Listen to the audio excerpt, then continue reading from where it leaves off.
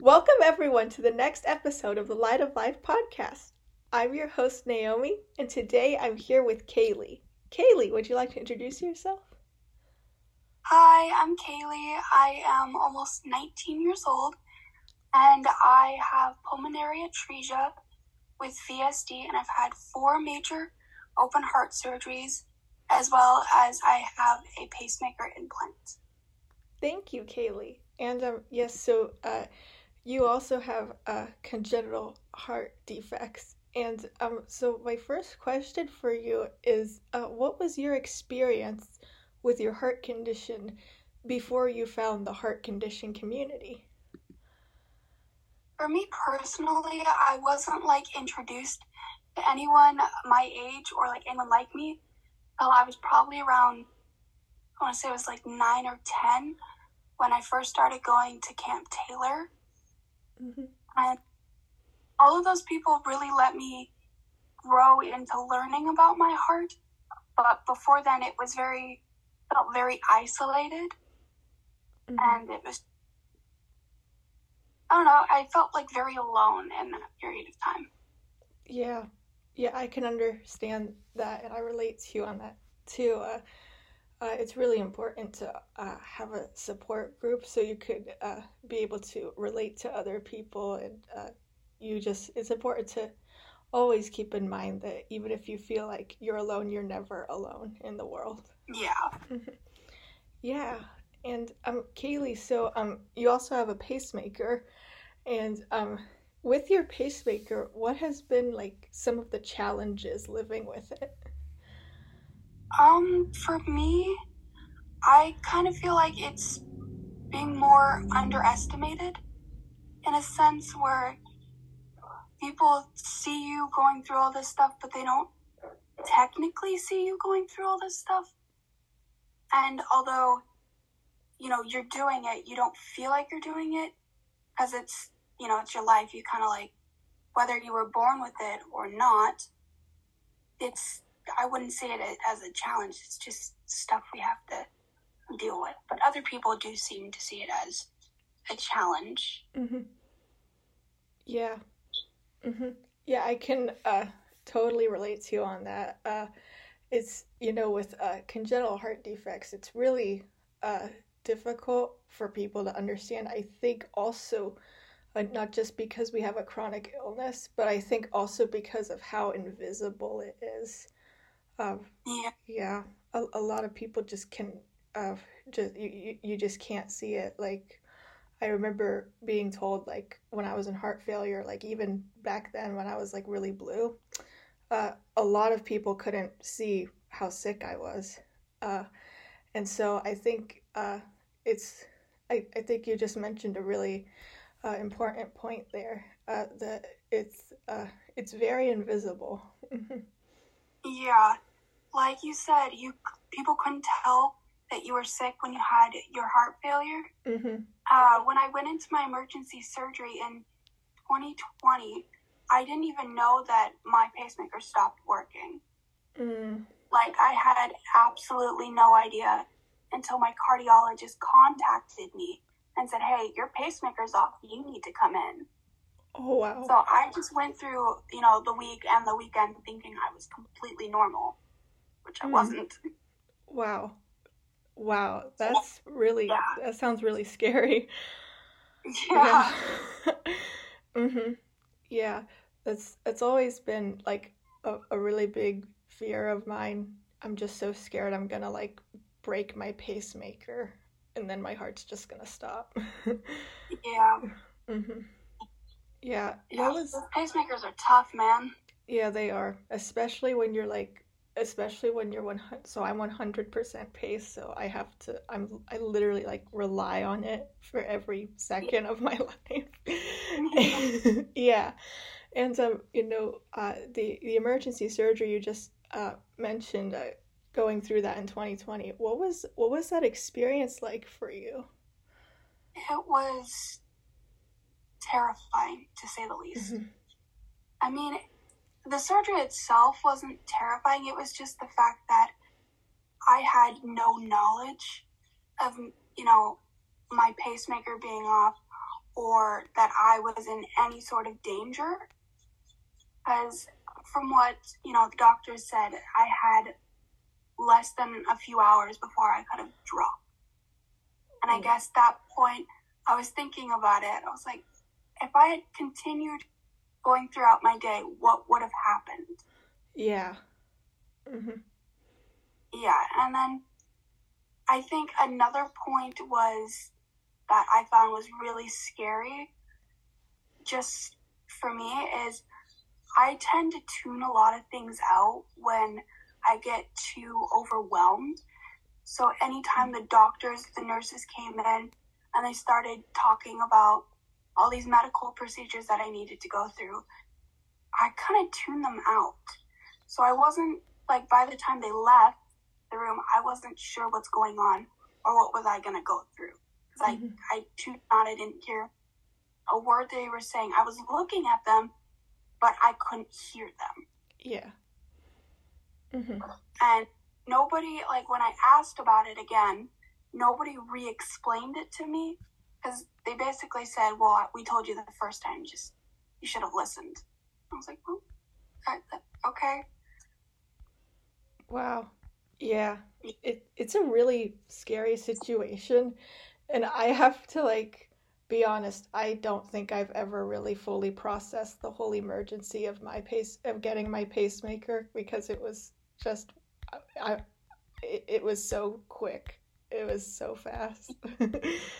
Yeah.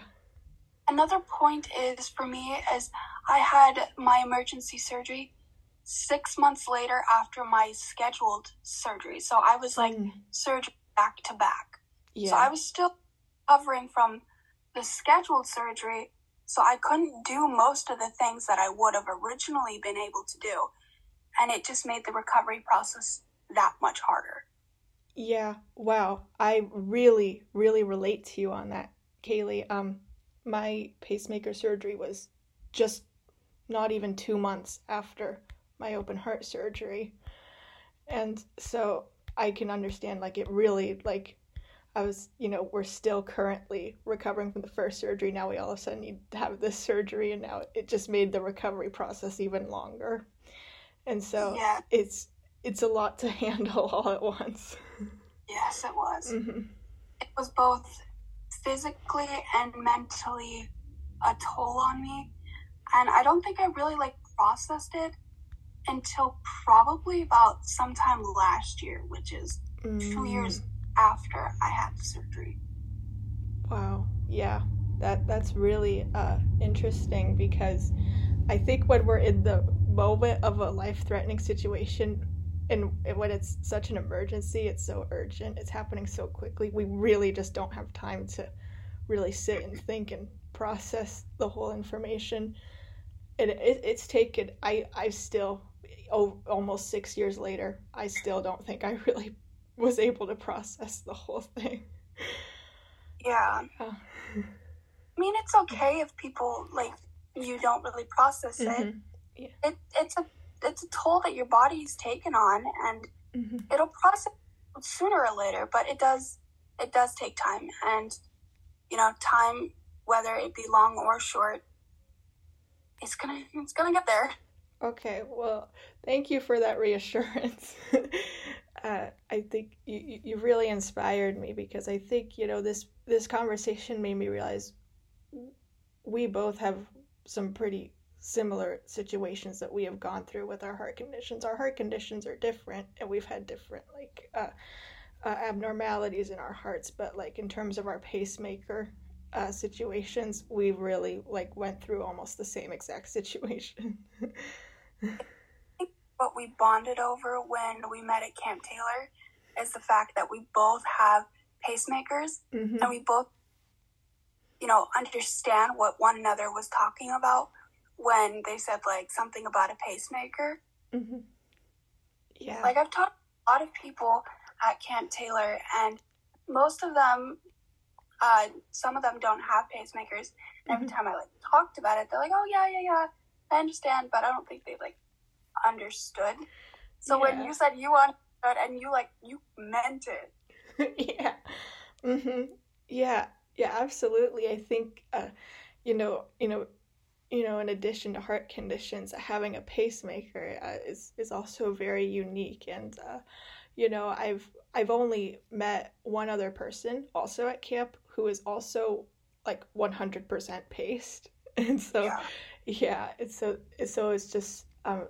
just so interesting to meet other people who like have like almost your exact circumstances. It's definitely reassuring to know that, this, hey, I might feel this way, but this person might feel the same way as well. Mm-hmm. Yeah, it's always so important to have a support group, and I'm so glad we both found the heart condition community because it is really, really, I think it's really, really helped us really cope, Absolutely. especially emotionally. Especially emotionally. I talk about a lot about the physical challenges of having a heart condition, but like I've, I know it takes an emotional toll to constantly always be in the hospital Yeah. because it's very traumatizing. It is, yeah. Mm-hmm. Yeah. Mm-hmm. Um, and while on this topic, I would just like to ask, what is your advice to anyone who has a chronic illness? I would have to say to know that you are never truly alone, whether you go through surgeries, doctor's appointments, go through medical professionals just to ask for advice, or just talking about it, you are never truly alone. Whatever walk of life, there's always someone, somewhere, who can at least relate to you at least a little bit. Yes, absolutely.